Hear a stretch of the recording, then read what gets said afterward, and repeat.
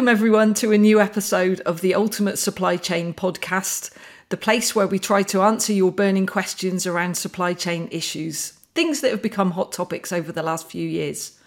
I'm really excited about today's edition. Over the past few weeks, I've been talking to a number of my colleagues in DHL supply chain, but today we're crossing to the other side of the fence and we're going to have a look at supply chain from the customer's point of view. So I am delighted to welcome Janis Thomas, who is e-commerce and marketing director at Look Fabulous Forever. Welcome, Janis. Thank you for having me, Louise. It's brilliant to see you today. Can we just start by hearing a little bit about your background and a little bit about your organisation, Look Fabulous Forever? Of course. So technically, I got into e-commerce for the first time when I joined Birchbox, which was back in 2016. And that was my first pure play e-commerce role.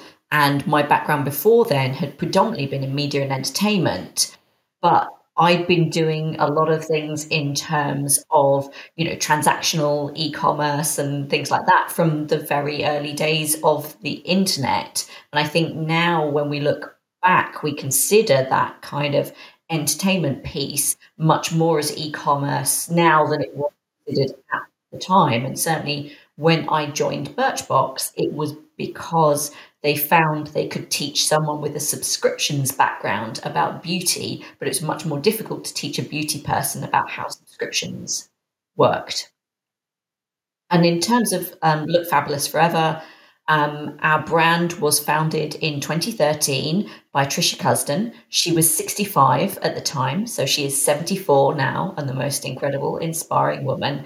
And essentially, as she got older, she found that the skincare and makeup products that she had traditionally used didn't work well for her skin. And so she said, right, well, I need to be using something else. And she started looking out there, and essentially nobody else, no other mainstream beauty brands or retailers were catering to older women. As far as they're concerned, an older woman is anyone over 30, whereas our products are specifically designed for women after they've been through their menopause. So our customers are typically in their 60s, 70s and 80s. Amazing. Now, I've had a look at your website. You're absolutely right. Trisha does seem to be quite the inspirational leader there, very much leading from the front, very much almost evangelizing about the difference that comes in older years when you're purchasing makeup and cosmetics in particular. I think the story is one that we can learn from as we're looking at customer needs and how we serve customer needs through both our channels and the products that we offer. But looking at that demographic, given that your demographic is very specifically older ladies, what challenges does that give you with the e-commerce platform? I think for us, the main issue is building trust.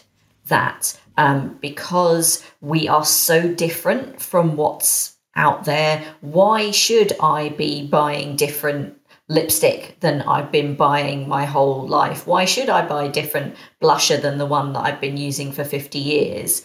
And so we have quite a lot to explain to our customer and to build her trust and to tell Trisha's story and explain, the challenges that Trisha faced are the same as our customer faces. So we have quite a long journey to purchase.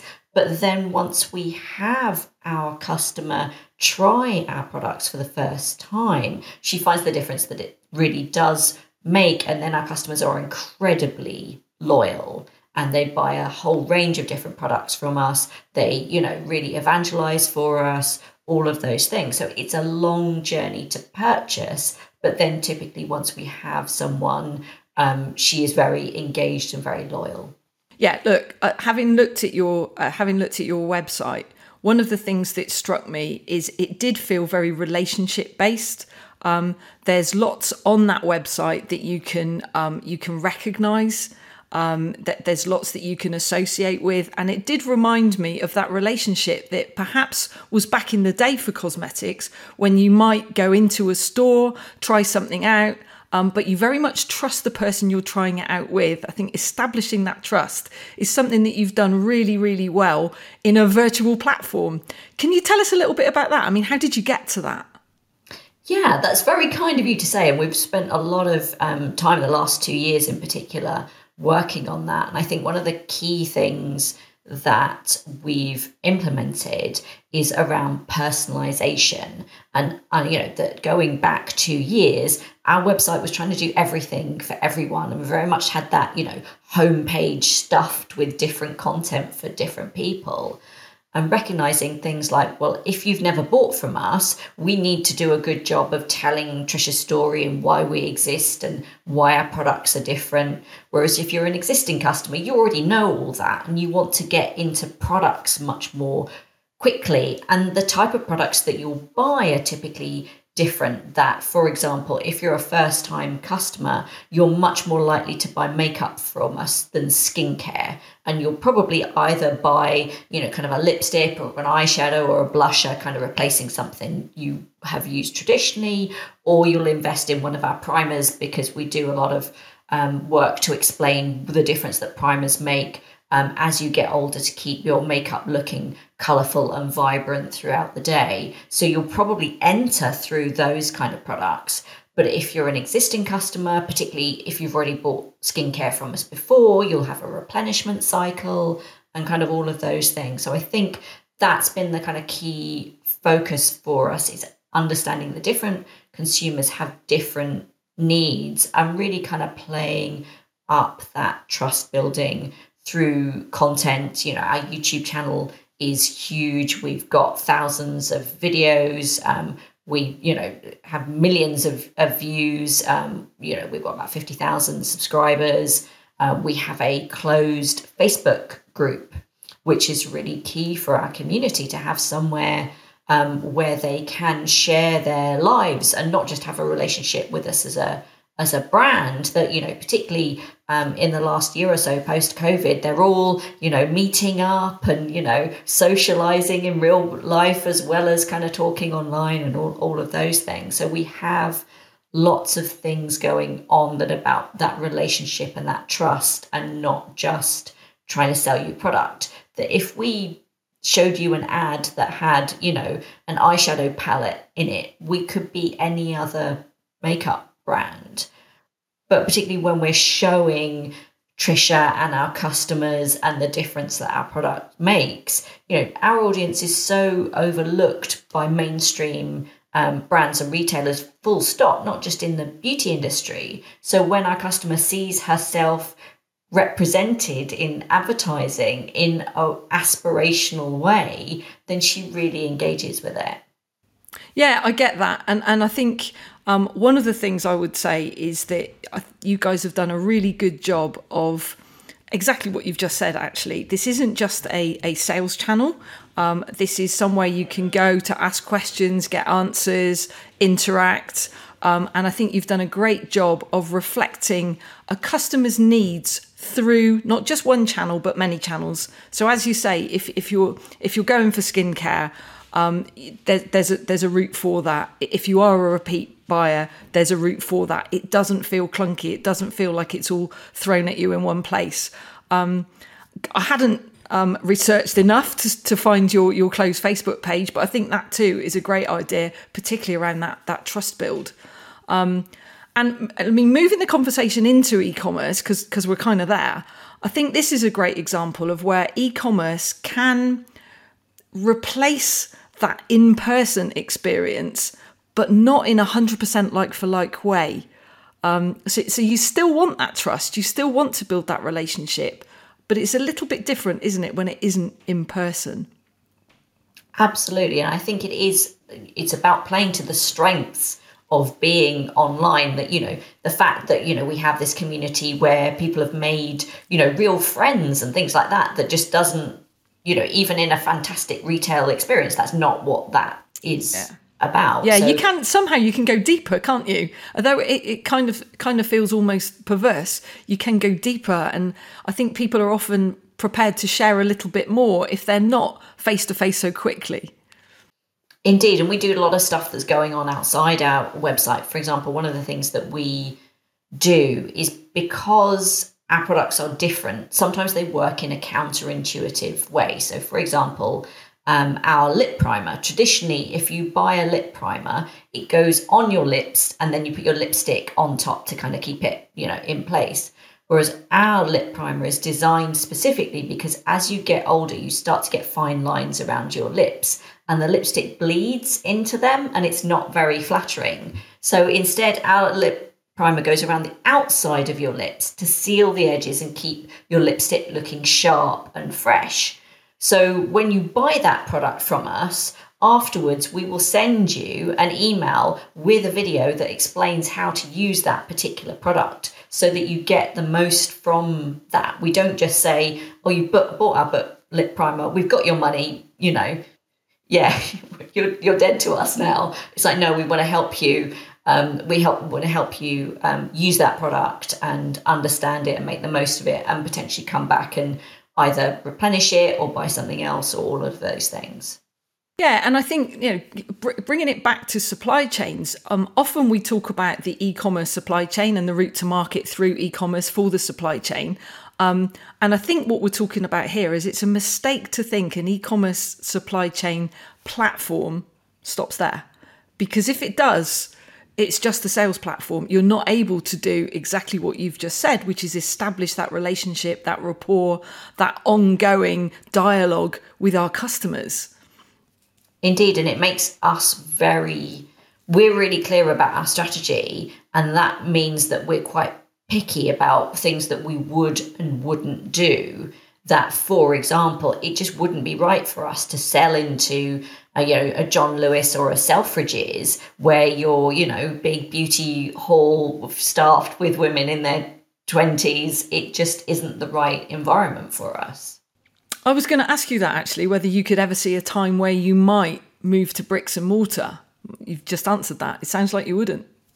I think we would struggle because we would need to have so many touch points really to have a relationship with our customer, rather than it being like a special occasion that we did pop-ups a couple of times, but it means that you have to come to that one particular location. You're not going to have that relationship, kind of all of those things. So it just doesn't quite work for our brand. I'd never say never, but we would have to do it in a way that we were really replicating that environment.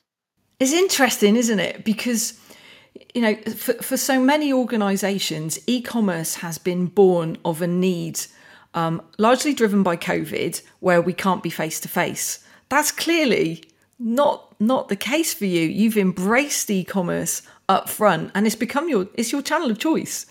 Indeed, it's funny that when Trisha first started the brand, she thought it would be about network selling. She thought it would be, makeup parties, with people and their friends.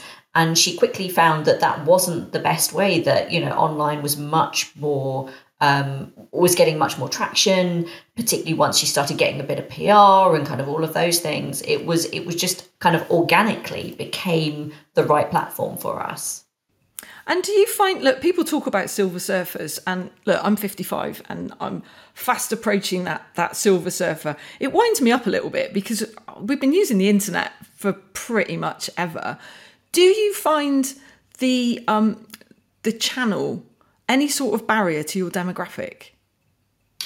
There are some much older customers that it is a little bit of a barrier for, and we do have a small base of very loyal, very high value customers who prefer to place their order over the phone purely because of the interaction that they have with a woman, typically in her 60s, will be who they will speak to, and will be, they'll have a nice chat and kind of all of those things.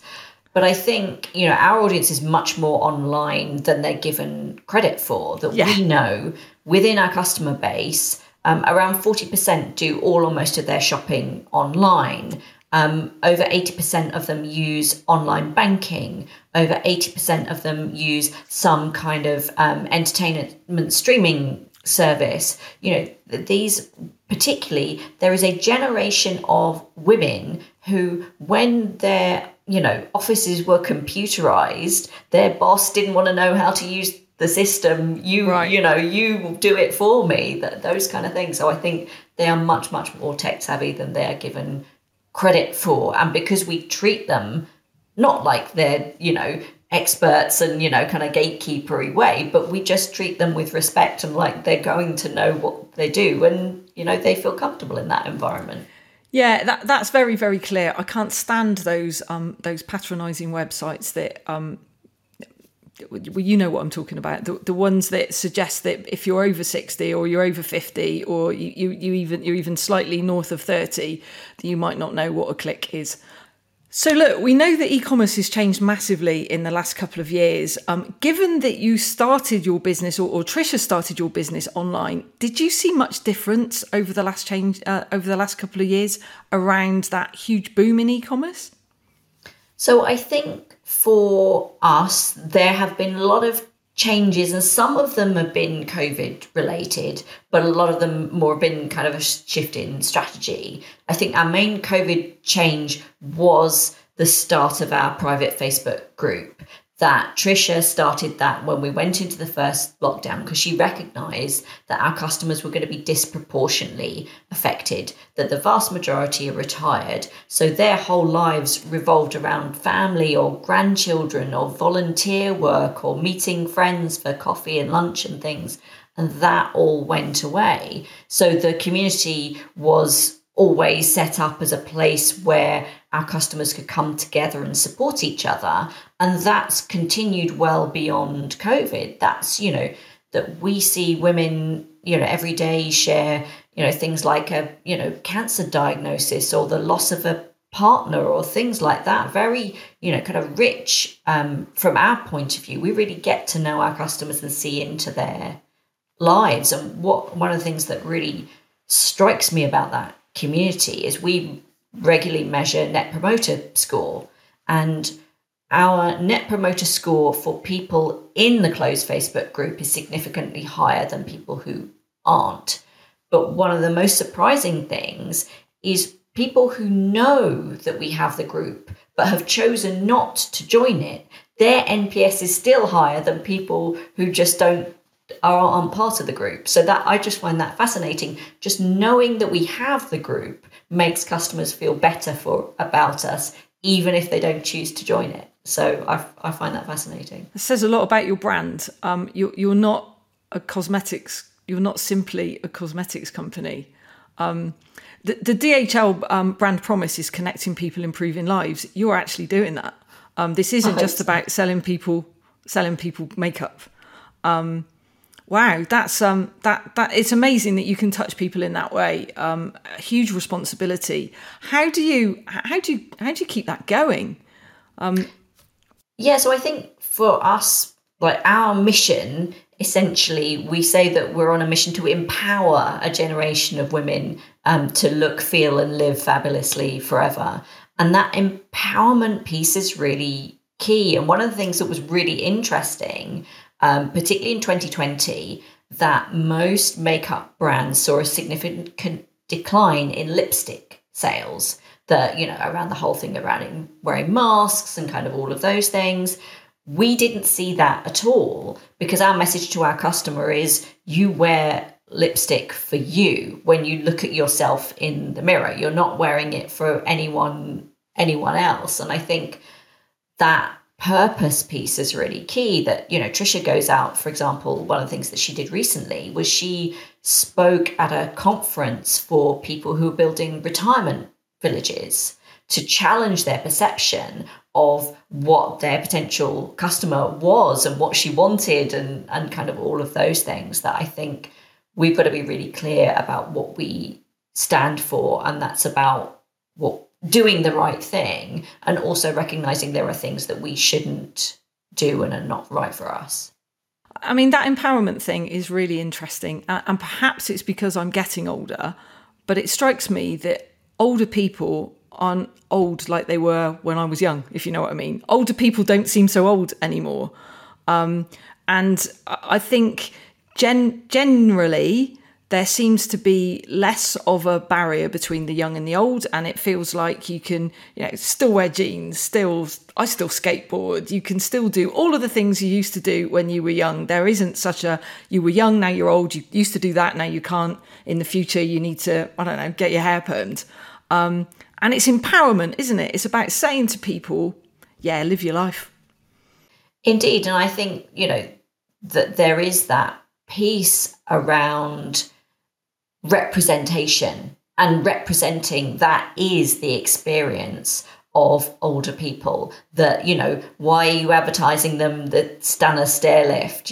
Why are you stereotyping the vision of them being, frail and forgetful? That is not typically the case. And there is a danger in a lot of e-commerce organizations to say, oh, my customer looks like me and the people who work in my office.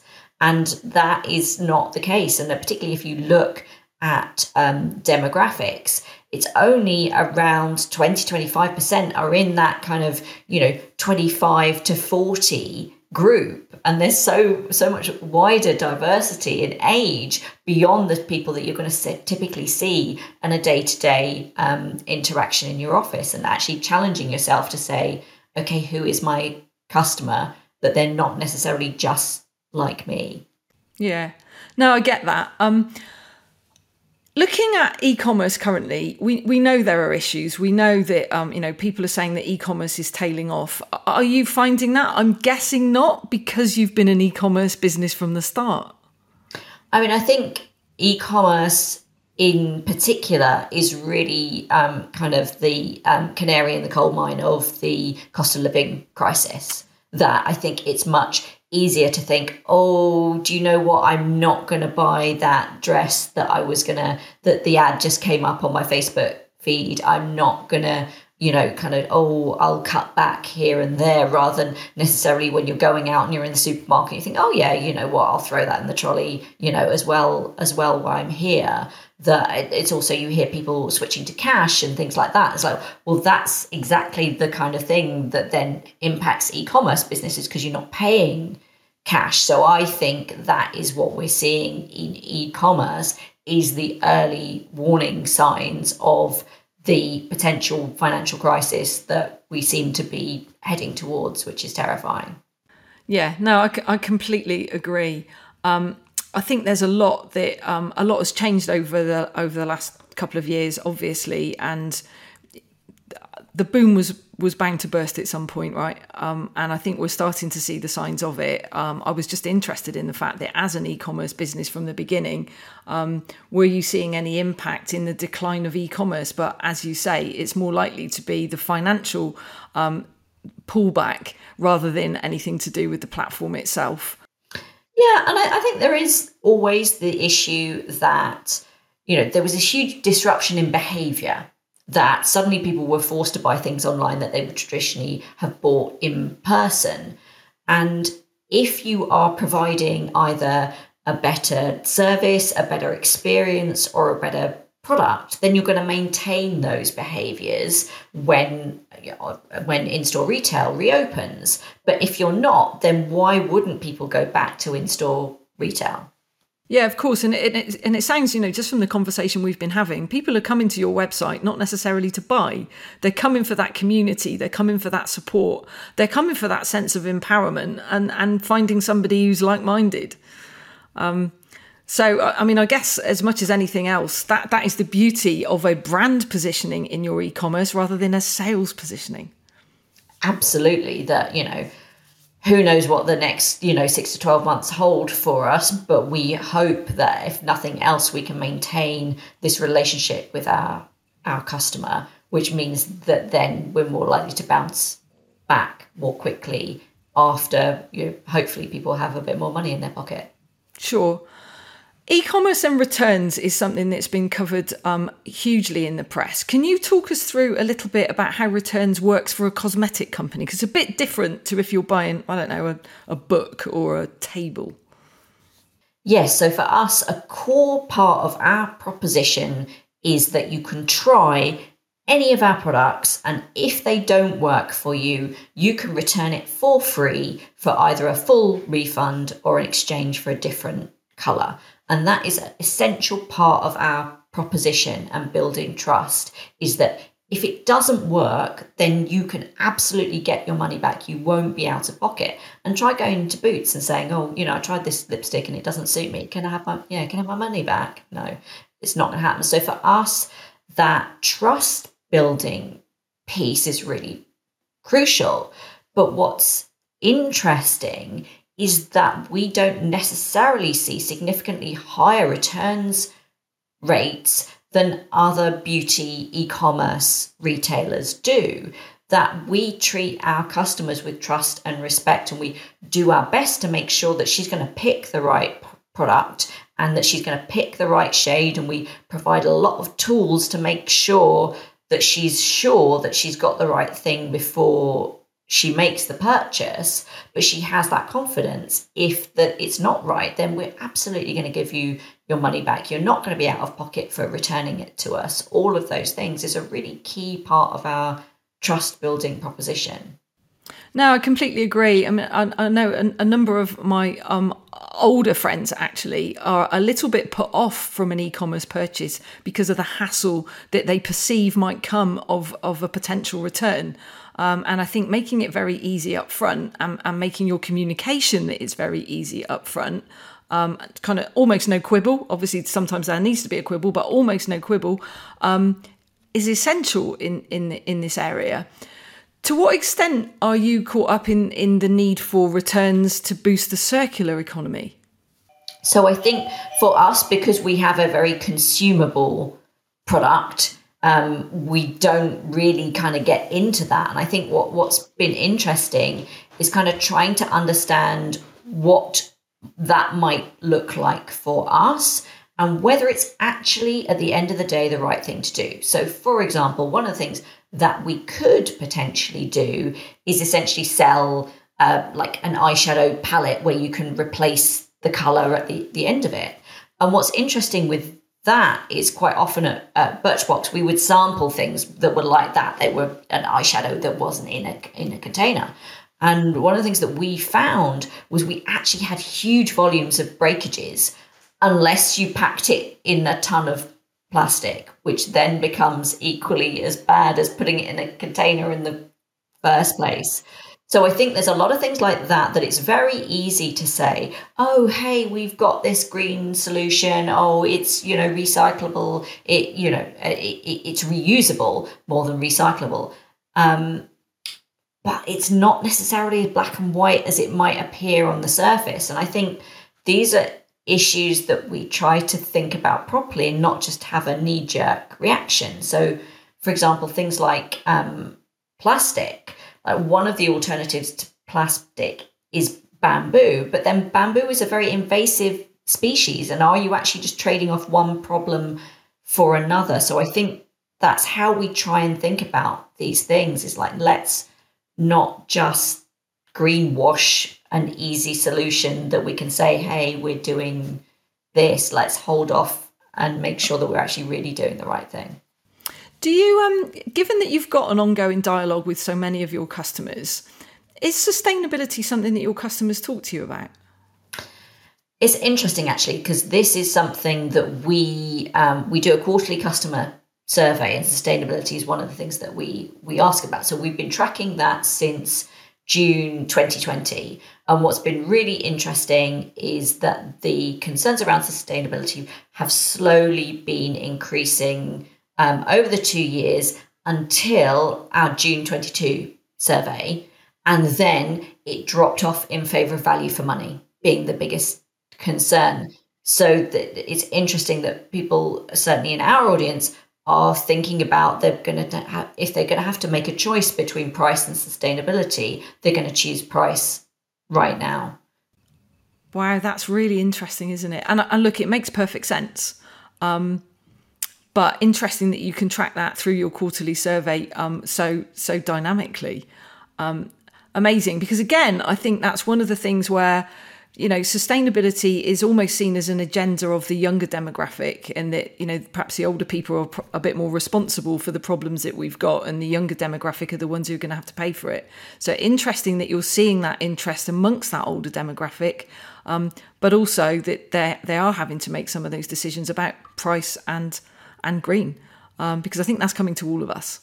How do you see the future of e-commerce, Janis? How do you see this whole e-commerce thing playing out?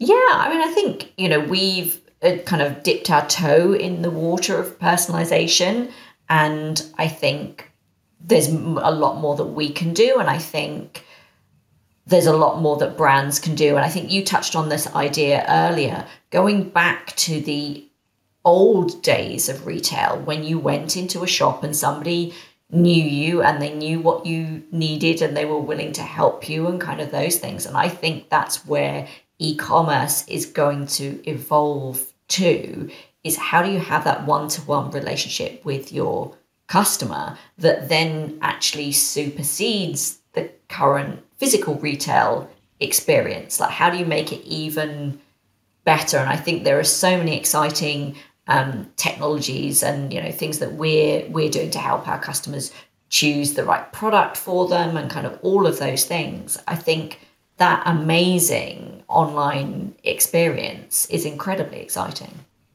Yeah, I would agree with that. I have to say the most exciting online experience I've seen with cosmetics was actually MAC. Now, I'm not a huge MAC user, but I don't know if you've seen what you can do there. You literally pick products and it puts it on your face. And then if you hand your phone to somebody next to you, it puts it on their face.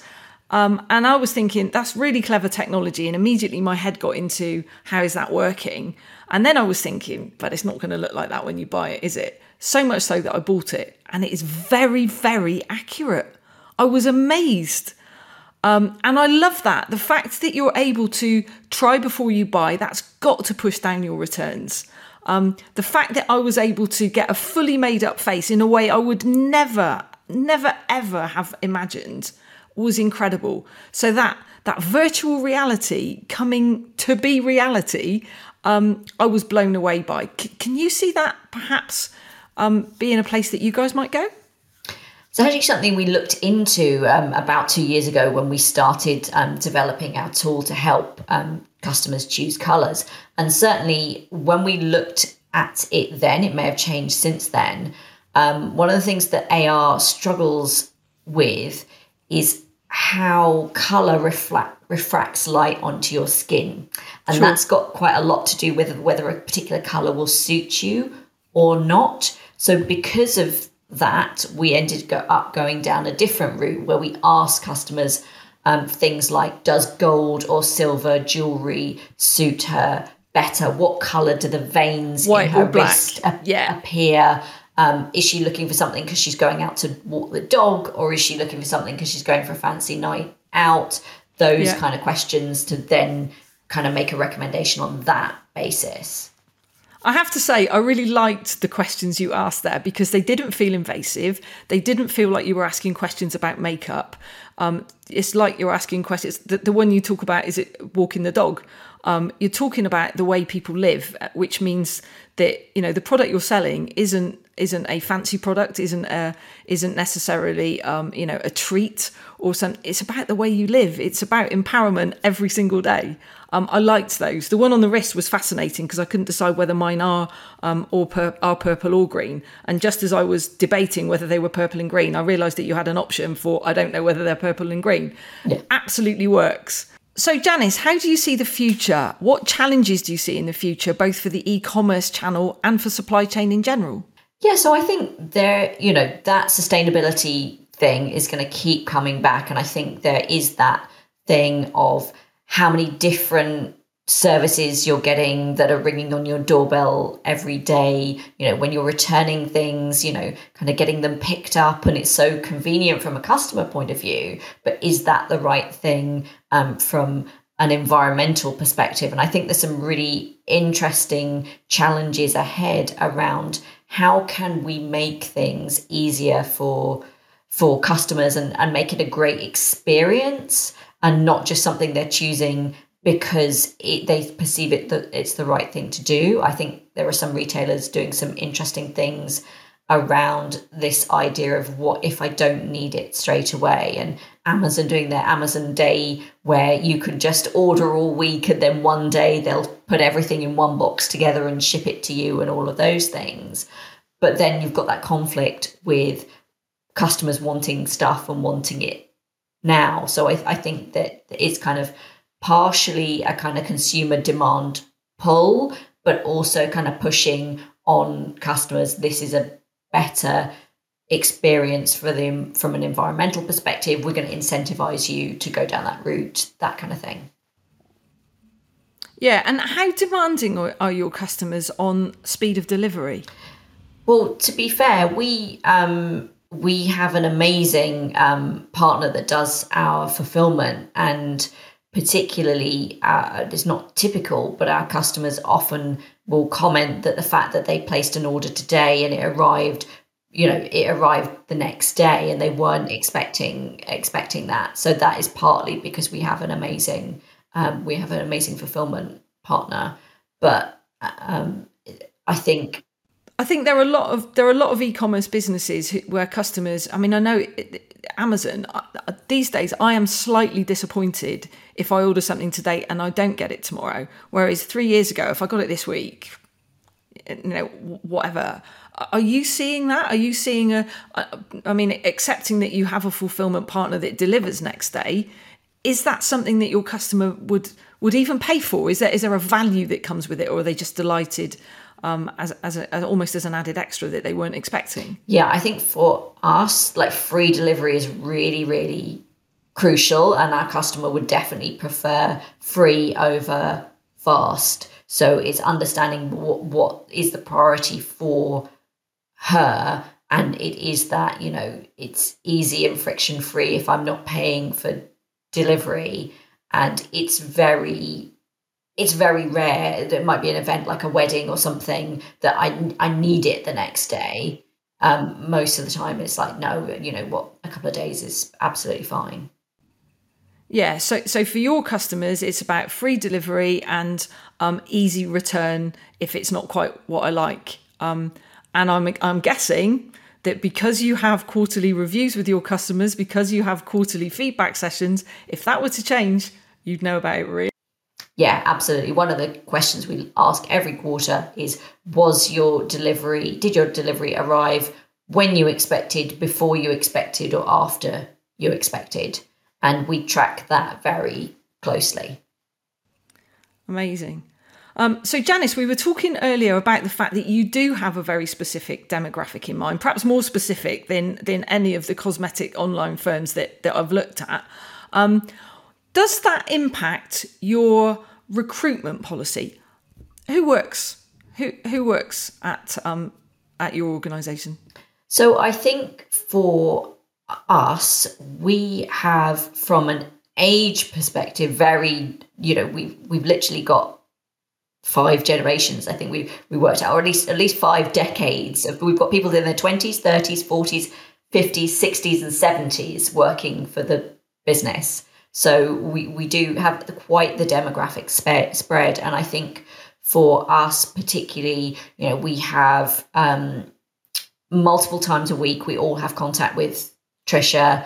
Trisha produces our content, or we have a number of other women that we work with that obviously all in their 60s, 70s and 80s. Whenever we're producing content, we're dealing with that. We have our closed Facebook group, so we hear from our customers and we hear what's going on in their lives every day. All of our customer service team are women in their 50s, 60s and 70s. So, kind of those kind of things that we're quite key about, like which person does which role and things. Like, we would never hire a 40-year-old to appear in some content or some advertising. That would just be wrong. But at the same time, we are an e-commerce, sort of, I think, pretty cutting edge digital business that we would certainly be open to any age applying, but those skills do tend to skew younger, and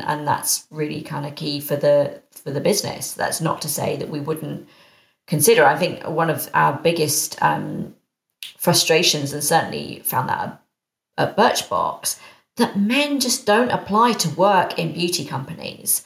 And, particularly something like Birchbox, it's like, it was the original subscription box. There are a million reasons why you would want to work for that business that aren't anything to do with beauty or cosmetics. And it's really hard. And I think one of the things that I do, because I don't think it's just about saying, oh, I want to change things. Isn't it terrible that this is the pool of applicants that we get? But how do you change the pool of applicants? Not just at Look Fabulous Forever, but more widely within e-commerce. So one of the things that I do, I work with an organization called WYK Digital, WYK, stands for What You Know, as opposed to Who You Know. And that's a program funded by the Prince's Trust. It's an 11-week program where they teach young people from diverse backgrounds about paid search, paid social, and Google Analytics so that they can go into an entry-level job in those fields. So changing the demographic going into e-commerce is something that I can make a difference. So I want to do that rather than just say, oh, I'm not, I can only hire from the pool of applicants I've got. No, that sounds great. I will definitely look it up later on. I think we're probably quite similar in that. If I look at how I recruit into my team, I've got a team of marketers. A lot of what I need them to do is based on experience. However, we're moving into a digital world. I need digital natives. And I think when you're able to mix all of the demographics together, that whole diversity of age, but also, diversity of culture, diversity of background, all of those things make such a difference to a brand and your ability to deliver to a customer base that is also diverse. And let's face it, today's 40-year-olds are next decade's 50-year-olds. So we've got to keep that stuff moving. We've got to be able to fund future generations with knowledge and experience. I've got to say, Look Fabulous Forever sounds like the most amazing organisation. It has been such a pleasure talking to you. Thank you so much for joining me today, Janis. I know this won't be the last time you and I speak, because I'm going to make sure that you and I stay connected. This has been absolutely fabulous. Thank you so much. Thank you so much for having me. I've really enjoyed it too. And thanks so much to you guys for listening today. If you've enjoyed the podcast, don't forget to subscribe, tell your friends. You can download it through all the usual channels. This one has been a bit different. We started off talking about e-commerce and supply chains. We've ended up very much talking about diversity and inclusion, brand, and it really has been a pleasure talking to an organisation that just isn't just about selling, but is more about empowering people to live their lives to the greatest of their potential. Real pleasure. Thanks very much for tuning in.